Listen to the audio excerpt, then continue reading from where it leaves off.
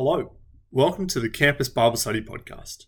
Join us each week as we hear from God's Word, as we seek to prayerfully proclaim the crucified Christ as Lord of all.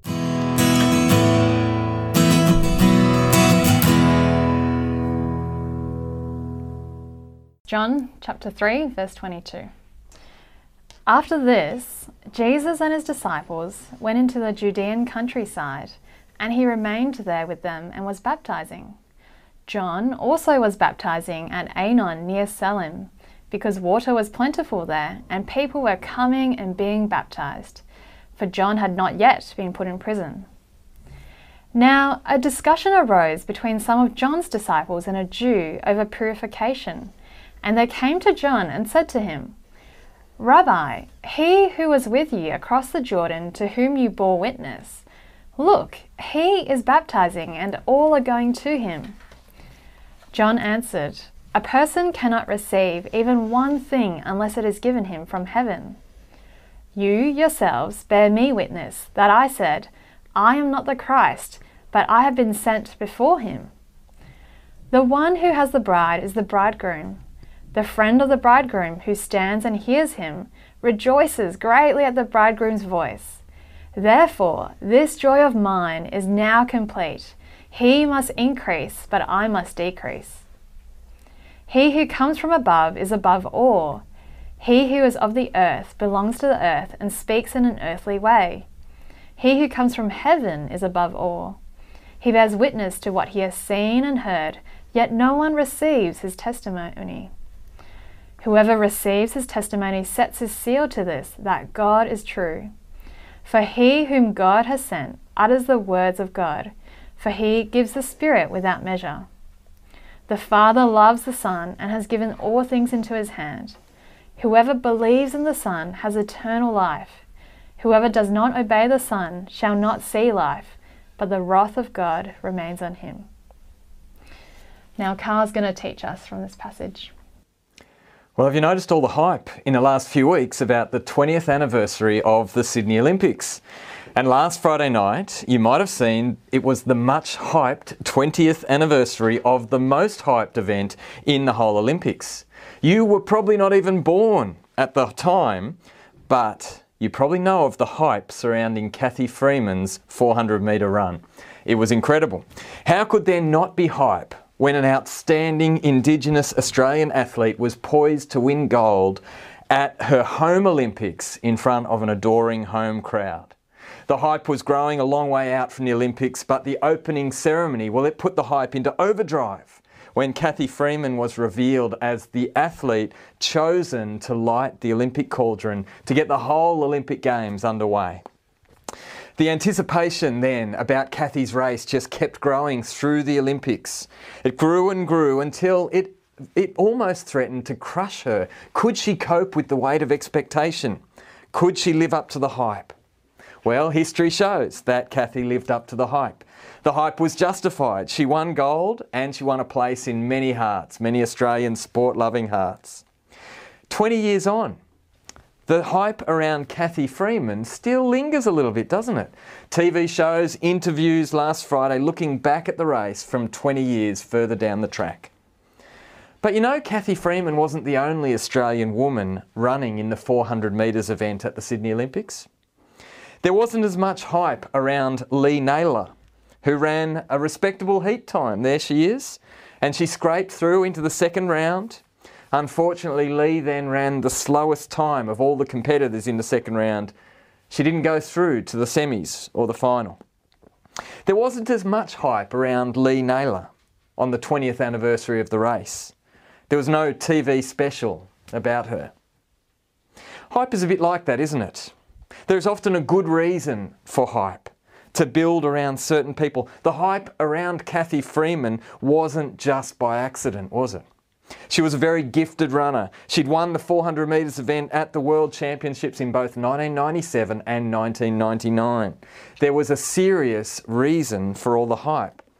There is often substance behind hype. And so, why all the hype around Jesus? In 20 years, the hype around Cathy Freeman has calmed down a little bit, hasn't it?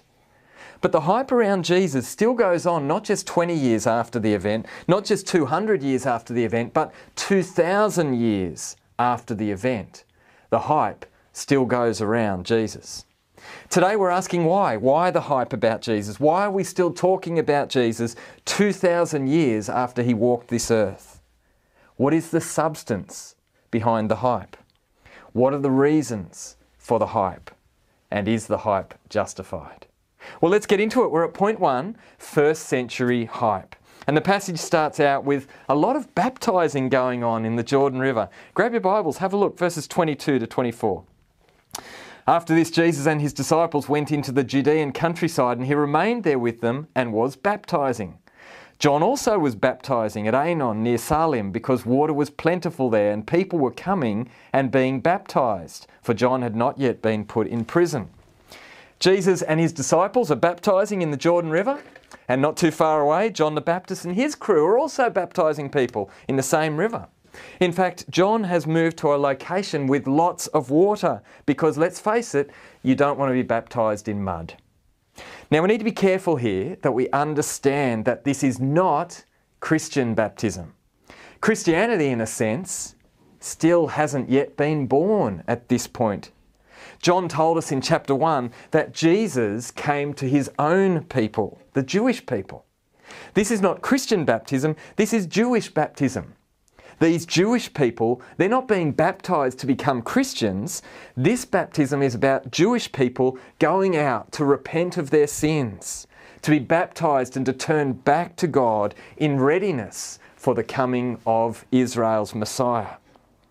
And all the Gospels tell us that there was a fairly large initial groundswell of enthusiasm from amongst those first century Israelites for this kind of baptism. The people of Israel seemed very keen to prepare for the coming of their Messiah.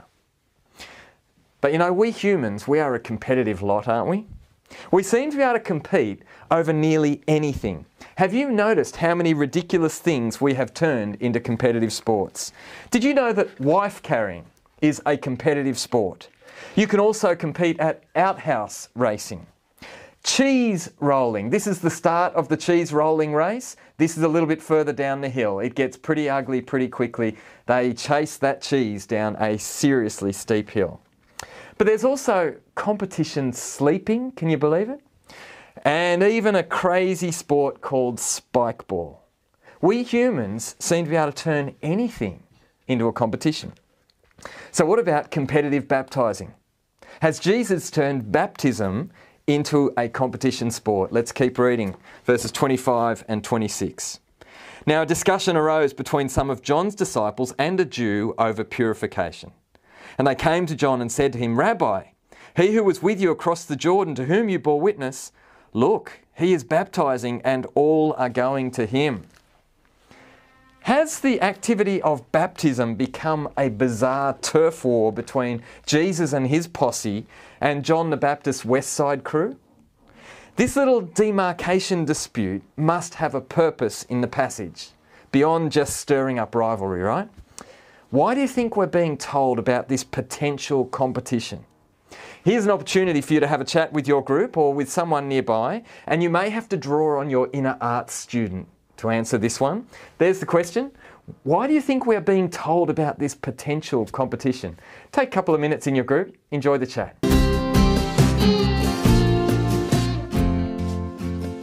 This potential competition is setting us up to see a very clear answer. This one is a no contest because John knows his job. Let's have a look at it, verses 27 and 28. John answered, "A person cannot receive even one thing unless it is given to him from heaven. You yourselves bear me witness that I said, I am not the Christ, but I have been sent before him." There is no competition here because John's job is to come before the Christ. John has been given this role by God. That's where the given from heaven language comes from, isn't it? It's God who has given John the Baptist the job of going before Jesus, the Christ, to prepare the people of Israel for the coming of their Christ. Now, you might be aware that the word Christ is the New Testament Greek word for the equivalent Old Testament Hebrew word Messiah. Messiah means Christ. And if we wanted to transfer them into, I guess, modern English, we would probably say they mean God's chosen king. John knows that he is not the Christ, this Messiah king. John is very clear that his job is to prepare the way for the king. Now, you've probably seen those one job memes. You know, you had one job. They're great. I love them. Like this one, you had one job. It's fantastic. Or this one's brilliant as well. The next one looks like it comes from our UNSW's very own Red Centre, but I don't think so. And this final one reminds me why I love engineers so much. Thank you, engineers. One job. They're great memes because they highlight the one thing in each situation that you really had to get right. John the Baptist had one job and he got it right. Have a look at verses 29 and 30. The one who has the bride is the bridegroom.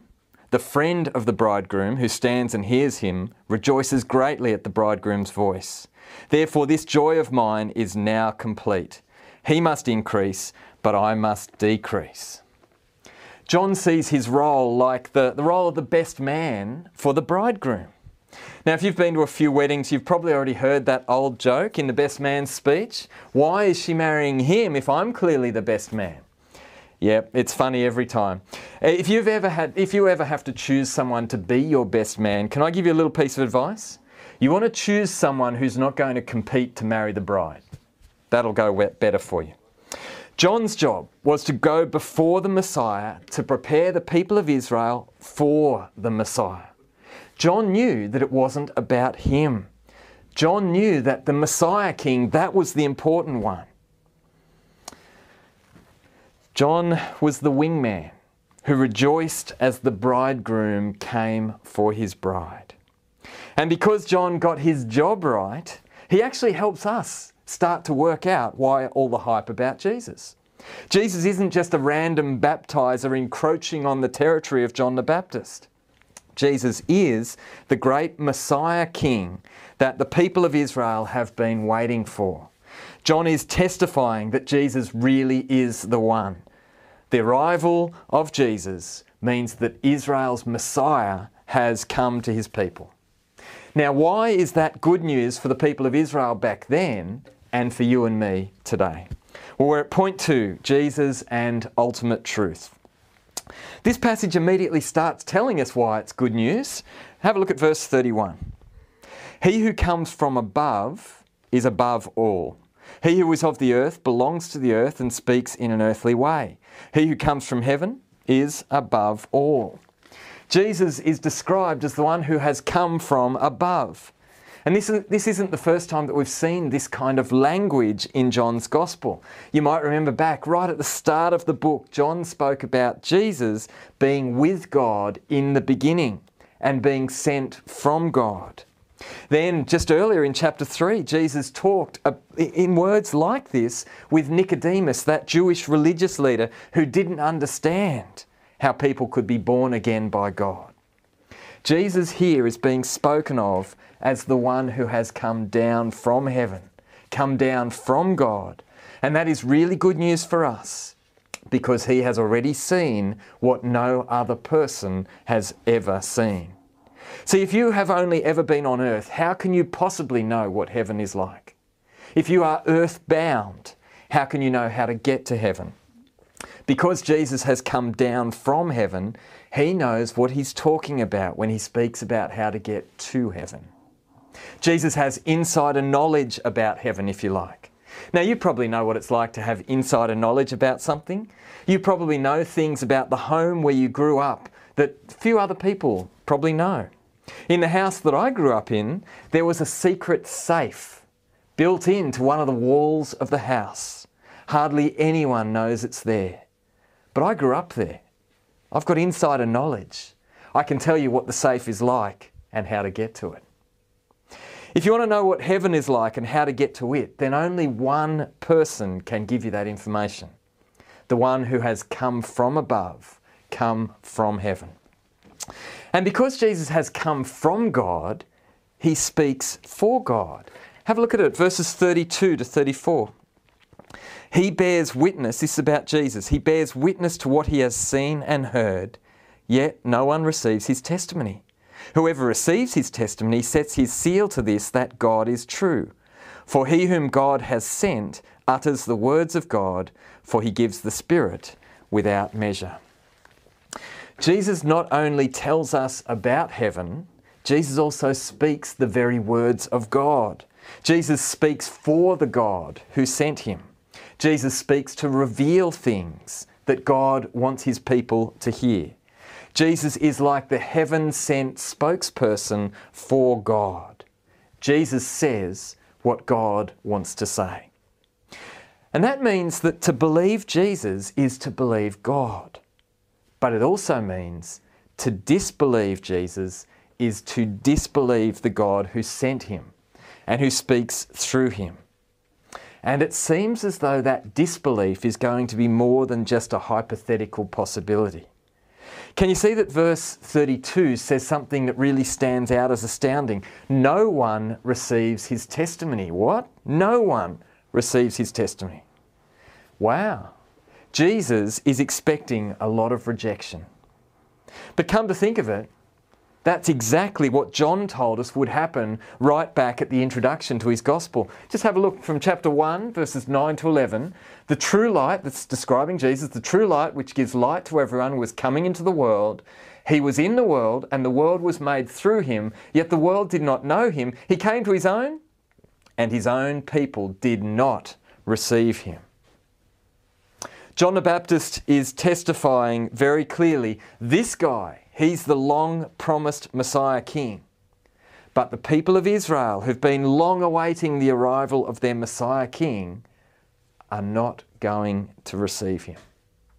How do you think that's going to end up? How do you think that's going to play out as we move forward in the gospel? What will this rejection lead to? And a little bonus CBS question, why is this rejection important for your salvation? Make sure you keep reading through the gospel to see where this rejection ends up. Now, the last thing we need to see in this section is the connection between Jesus and the Holy Spirit. Can you see it there in verse 34? For he whom God has sent utters the words of God, for he gives the Spirit without measure.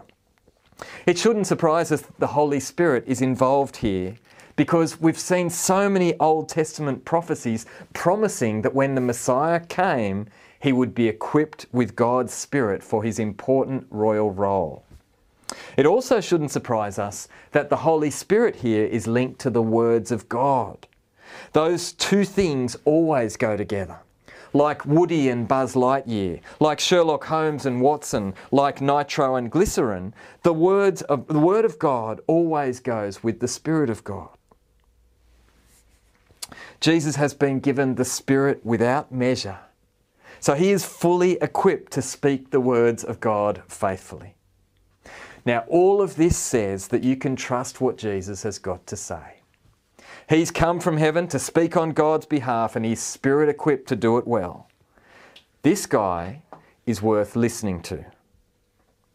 So are you listening? Or do you have a good reason not to listen? The last verse in this passage says that it's pretty important. We're at point 3, Jesus and eternal life. And let's have a look at this important last verse. Verse 36. Whoever believes in the Son has eternal life. Whoever does not obey the Son shall not see life, but the wrath of God remains on him. This verse is holding out the promise of life to people who believe.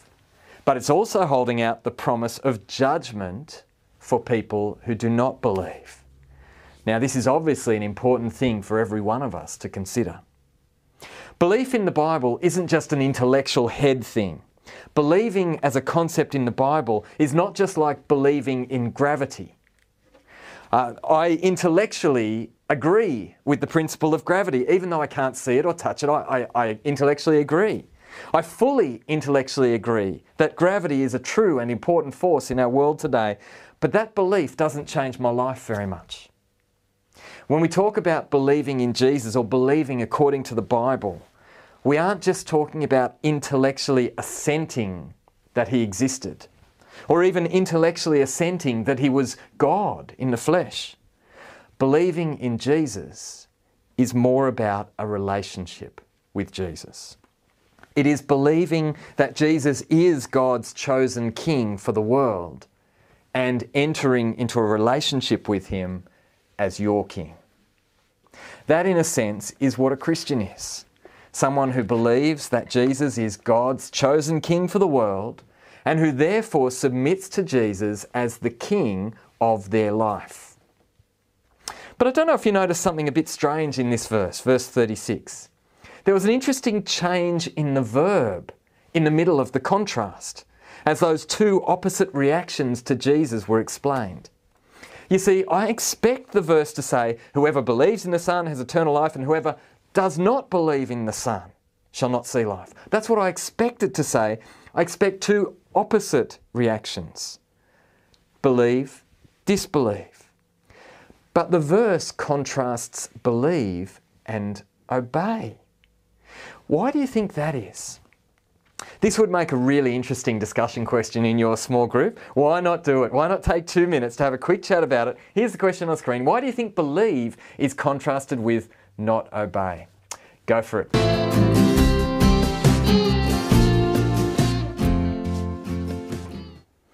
Well, I hope that was an interesting conversation in your group. I think there are lots of things that you might have discussed there, lots of answers to this question. But the one I want to focus in on is this issue of obeying God. You see, a lot of people who aren't even Christians, wouldn't call themselves Christians, still try to obey God.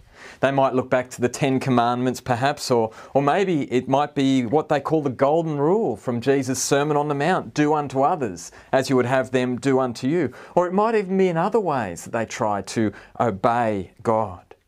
But this little contrast in verse 36 gives us a big hint that the obedience that God most wants from people like you and me is to obey the command to believe in Jesus. So don't spend your life trying to obey all kinds of other commands from God and neglect the one most important command, to believe in Jesus as your King and submit to his kingship in your life. This important verse tells us that the first command to get right is to believe in Jesus. Now, and when you do this, you will have life with God, the verse tells us. Now, you might be thinking that you already have life, you already breathe, you already exist, you already have life. And to an extent, you are right. God has graciously given all human beings this opportunity to live in his world. But if you think 100 years in this world is all there is to life, then you are selling yourself way short. Again, I think the contrast will be helpful for us. The contrast here is eternal life versus not seeing life. It's almost as though when compared to eternal life with God, this momentary living experience in this world is basically not even seeing life. Earlier in this very chapter, you might have already come across the most famous verse in the Bible, and it's about this very contrast. It's up on the screen, John 3:16. For God so loved the world that he gave his only Son, that whoever believes, there's our believe word, in him should not perish but have eternal life. Again, do you see the difference that believing in Jesus makes? Life rather than perishing. Perishing is obviously a fancy way of talking about dying. But I guess you might wonder why death is the result of not believing in Jesus. Again, that little verse 36 helps us out. Can you see that the person who doesn't obey God by believing in Jesus will not see life? And the next few words tell us why. It's because the wrath or the anger of God remains on the person who refuses to believe in Jesus. Now, this is a really important point to understand. Because God is God and you and I are not God, he has the right to determine how we humans should live in his world. And when he has generously sent us a Saviour King who loved us so much that he gave his own life to die for us at the cross, we should believe in him and submit to him as our King. When God has done all of that for us, and we turn around and don't give a damn about that Saviour King, you can understand why God would be angry, can't you? If you went out of your way to do something really kind for me, and I basically just disregarded it and disregarded you, you would be angry too. God is rightly angry that we disregard the Saviour King that He sent to die for us. And that anger will lead to death and judgment unless we repent and ask for God's forgiveness. That is really what Christianity is all about. We've all done it. We've all failed to respond to God's Saviour the way that we should have, and we all deserve that anger, that wrath, that judgment of death. But the good news of Christianity is that when we turn back to God in repentance and ask for His forgiveness, because of the death of Jesus, God loves to offer us forgiveness. And God is so kind that He loves to forgive us when we trust in Jesus, and He loves to give us eternal life when we trust in the death of Jesus. So I hope today has helped you to understand just a little bit better why all the hype is around Jesus. He came from God to speak for God as the great Messiah King. He was rejected by His own people all the way to death on a cross. And yet through that death on a cross, He took the anger and judgment of God that you and I deserved, so that we don't have to take it ourselves in death and judgment. And if we turn back to Jesus, believe in Him and ask for His forgiveness, then we can have eternal life through Him right now, rather than the eternal death and judgment that we really deserve for disregarding God and His Saviour King. Why all the hype around Jesus? Because through Him, your life can be transformed forever, from facing the judgment of God to living securely in eternal life with God. There is substance behind the hype, and it is a substance that can change your life forever. Now today might be the first day that you've ever heard this. Or maybe you've been thinking about this for a little while, but you still haven't quite committed to Jesus. You're wondering whether you should make this big change in your life. Either way, today you might want what Jesus is offering. So I'm going to show you the kind of prayer that you could pray to ask Jesus to give you this eternal life. This prayer that I'm going to show you, they're not magic words. What matters more is the intent of your heart rather than finding the exact right words.